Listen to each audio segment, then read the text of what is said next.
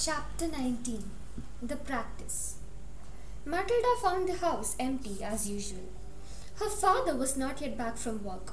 Her mother was not yet back from bingo, and her brother might be anywhere.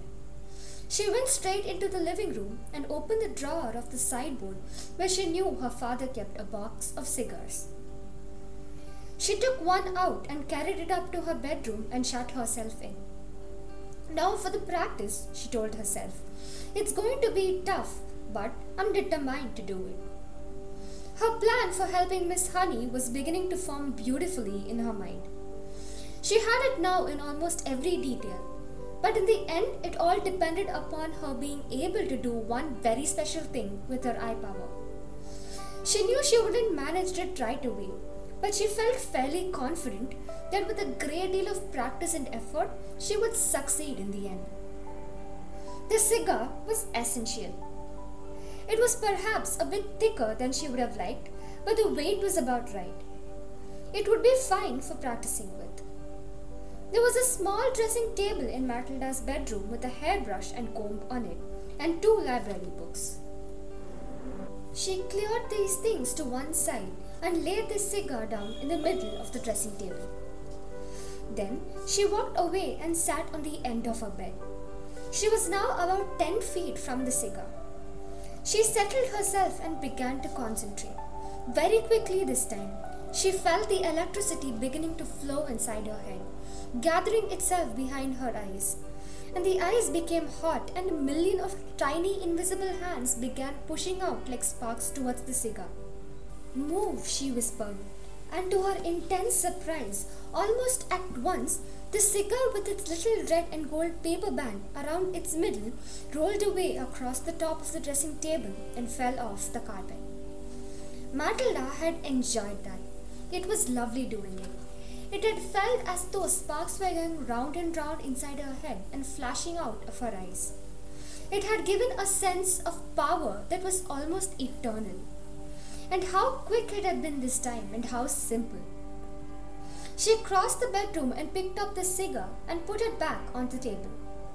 Now for the difficult one, she thought. But if I have the power to push, then surely I must have the power to lift. It is vital. I learn how to lift it. I must learn how to lift it right up into the air and keep it there. It is not a very heavy thing, a cigar. She sat on the end of the table and started again. It was easy now to summon the power up behind her eyes. It was like pushing a trigger in the brain. "Lift," she whispered. "Lift, lift." At first, the cigar started to roll away, but then, with Matilda concentrating fiercely, one end of it slowly lifted up about an inch off the table.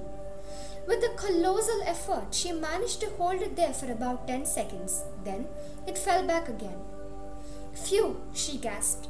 "I'm getting it. I'm starting to do it." For the next hour, Matilda kept practicing. In the end, she had managed, by the sheer power of her eyes, to lift a whole cigar clear of the table about 6 inches into the air and hold it there for about a minute. Then suddenly, she was so exhausted she fell back on the bed and went to sleep. Then was how her mother found her later in the evening. "What's the matter with you?" the mother asked, waking her up. "Are you ill?" "Oh gosh," Matilda said, sitting up and looking around. "No, I'm all right. I was a bit tired, that's all." From then on, every day after school, Matilda shut herself in her room and practiced with the cigar. And soon it all began to come together in the most wonderful way. 6 days later, by the following Wednesday evening, she was able not only to lift the cigar up into the air, but also to move it around exactly as she wished. It was beautiful. "I can do it," she cried. "I can really do it. I can pick the cigar up just with my eye power and push it and pull it in the air any way I want." All she had to do now was to put her great plan into action.